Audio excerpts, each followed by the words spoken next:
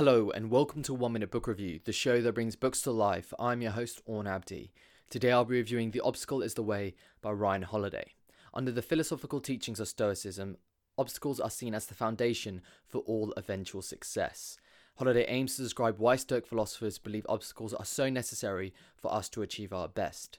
Stoic philosophers such as Seneca, Marcus Aurelius, and Epictetus all wrote about the importance of failure and obstacles in the pursuit for what is right.